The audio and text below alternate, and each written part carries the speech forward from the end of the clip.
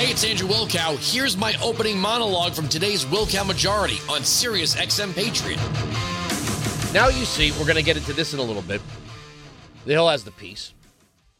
The new president of CNN, or CEO of CNN, is out there basically admitting that CNN was nothing but uninformed left-wing vitriol.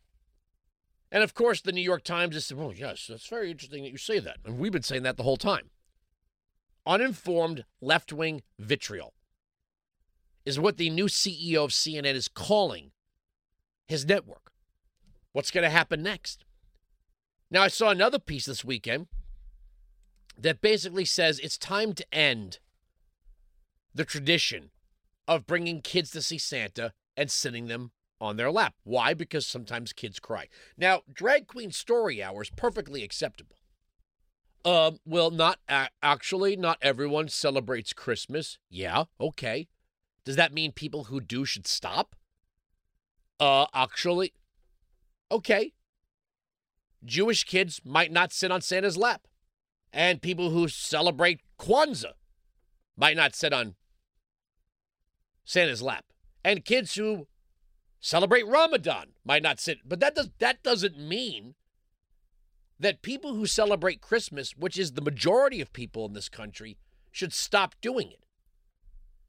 But the way they're talking about Santa as if it's traumatic to make your kids go see Santa, these are the same people that are telling you it's perfectly healthy and normal for grown men to wear thongs and bend over and stick their rear ends in the faces of children. This is where we are. Santa bad, drag queens good. And I'm really going to start drilling down as I've noticed something, a tactic, a game. I don't know if it's taught. I don't know where it emanates from, other than maybe academia. If you listen to left-wing commentators and activists and spokespeople, there are certain words they choose that have absolutely no meaning. And they're usually very key and important words to what it is you think they're saying. So you heard Jennifer Granholm announcing this breakthrough in fusion technology, and she said, well, it's going to be diverse. Well, what the hell does that mean? What?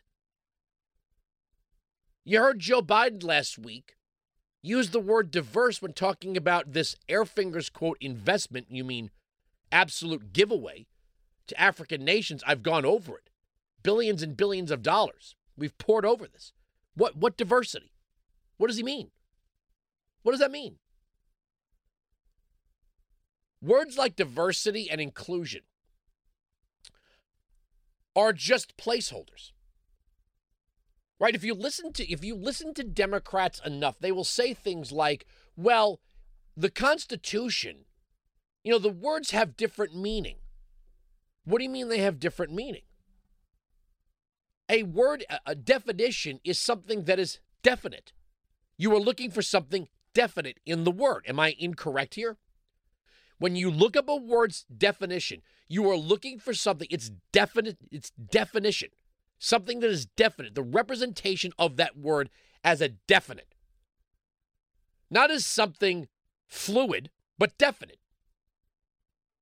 So when we talk about originalism, and I'm veering off a little bit. I just have to get this out before I move on. When we talk about originalism is, I don't even know why we call it. It's definition. The words of the Constitution actually mean something. And they can't be interpreted by today's standard. There is a process for amending the Constitution. If there's something in the Constitution that is outdated, like slavery, we amend the Constitution through the constitutional process. Right? So that's what we do. But when you hear people say, well, we can't just be beholden to the words of the framers or the founders anymore. So that means what? That if you change the definition of a word, that now you just operate on that new definition? Then words have no meaning. The law has no meaning. The entire history of our nation has no meaning if words are simply placeholders to be defined at a later period in time. And I've pointed this out when they use these words. Diversity and inclusion usually just means getting rid of middle-aged white men. That's what it means. And I've pointed this out as well, that inclusion or diversity should mean addition, not subtraction. So, for example, I didn't watch it. There was like a live 30th anniversary of Beauty and the Beast, and now all of a sudden Belle is black. Oh, Andrew, what do you have a problem with black women playing Belle? Well, Belle is a white character. Would we do the 30th anniversary of Princess and the Frog and have a white actress play Tiana? No. Why? Because Tiana is a black character. You wouldn't have an Asian character play Tiana. You wouldn't have a Hispanic actress play Tiana. Guarantee you that if there's a live action Princess and the Frog, Tiana will be played by a black actress because the character is black. Now, it's not any level of discomfort of seeing a black actress play Belle, kissing a white actor who plays the Beast. I don't care about that. But that's subtraction. You had to take a white actress out of the mix to make space for a black actress versus expanding the number of vehicles that originate with a black actress like Princess and the Frog. You see what I mean? You can have diversity and inclusion as an expansive thing, not a subtractive thing. But they use it as a subtractive thing. So they take these words and they insert them into speeches or into statements or into interview responses, and they are placeholders to be defined at a later time. So really, you think you're hearing someone say something nice or pleasant or progressive, and they're really telling you something more ominous. And they've been doing this with the Constitution. Well, the framers never meant AR-15s. They also never meant the internet. The idea that, well, the freedom of speech, I mean, when you're talking about a Gutenberg press, the king felt the Gutenberg press was pretty damn dangerous to his reign in the colonies. That if people were starting to read Common Sense by Thomas Paine or the Federalist Papers by Publius, the Gutenberg press was pretty damn dangerous to the king's rule. This was the basis of the freedom of speech, that someone shouldn't have to hide behind Publius to speak their mind, especially when criticizing their government. And that includes criticizing Trump or Obama or anyone for that matter, or Biden. But these are placeholder words to be defined at some later time. So when you think you've signed on to something, then you're Jamie Raskin. I love the Constitution. And then you listen to him long enough, so long as he can unravel it, remix the words, change definitions, and invent things that aren't even there. It's like when I say to someone, where is Social Security in the Constitution? Well, the courts already ruled. But what are the courts ruling on?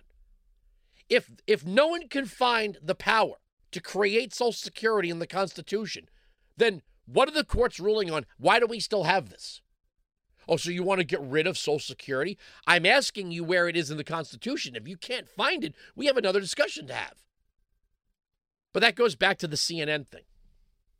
You have the CEO of CNN admitting what we have been saying about CNN all this time.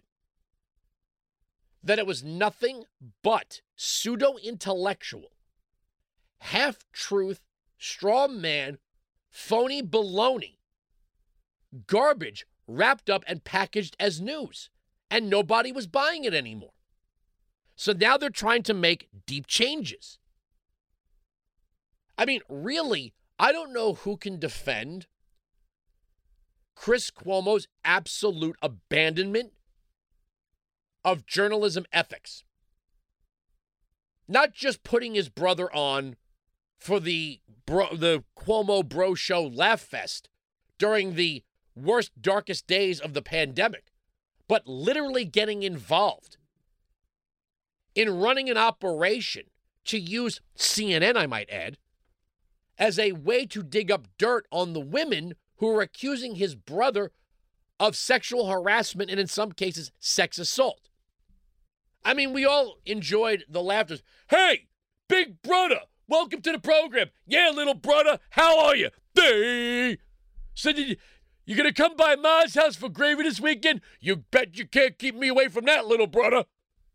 So let's talk about this pandemic thing. I mean, are people dying? Yeah, people are dying. It's all Donald Trump's fault. You know what I mean, skadoosh? Look, we all watched that. I mean, to interview your brother, I get it. You just happen to be the baby brother of the governor. But a complete abandonment of fact, information, running cover-ups for the deaths in nursing homes, playing silly little games instead of reporting the news, and then, again, getting involved. It's one thing. Look, I don't blame anyone for trying to protect their family or defend their family. If you told me that Andrew Cuomo was calling his own brother for advice, hey, little brother, I was doing some ass grabbing, like we always do, like honk, honk, you're grabbing asses up there in Albany, right? His ass everywhere. But now I got one of these, chicks, filing some charges. What should I do? Of course he'd be like, well, if it were up to me, I get some dirt on him, maybe make him look bad or something like that, I would expect that. But jumping on an official call with staffers, like getting CNN wrapped up in Andrew Cuomo's ass-grabbing operation. He's got his work cut out for him. I don't care if CNN is left. I'm just insulted. It's just the insult to our intelligence when Don Lemon goes on Colbert's like, well, I don't think we were liberal. Oh, really? Because everybody else knows you are. Stop pretending. When someone goes, well, what about Fox News? Is there any doubt? Do you have any doubt that the nighttime programming that you see is opinion-based? Any doubt at all? Like, I don't know where this Sean Hannity guy stands. He seems pretty neutral to me. That Laura Ingraham, sometimes she's on the left, sometimes she's on the right. I don't know what to make of her. I think it's pretty clear that Laura Ingram's on the right. I think it's pretty clear Tucker Carlson's on the right. Like, wow, that Tucker Carlson, I sometimes just don't know what I'm getting from him. A lot of work ahead of him there. Lines at 695 Patriot 957-2874. But yes, Santa now represents discrimination. And drag queens represent inclusion. That's where we're going as a country. All right, let me get off the soapbox and get into some real topics here. 1-866-995 Patriot 957-2874. We are right, they are wrong. That's the end of the story. The arguments on this radio program cannot be broken. Lee Zeldin's going to join us in the next hour. We're talking about the future of the RNC, Sirius XM Patriot. You can join me live on the Wilkow Majority, Monday to Friday, noon to 3 East, 9 to noon West, on Sirius XM Patriot, channel 125.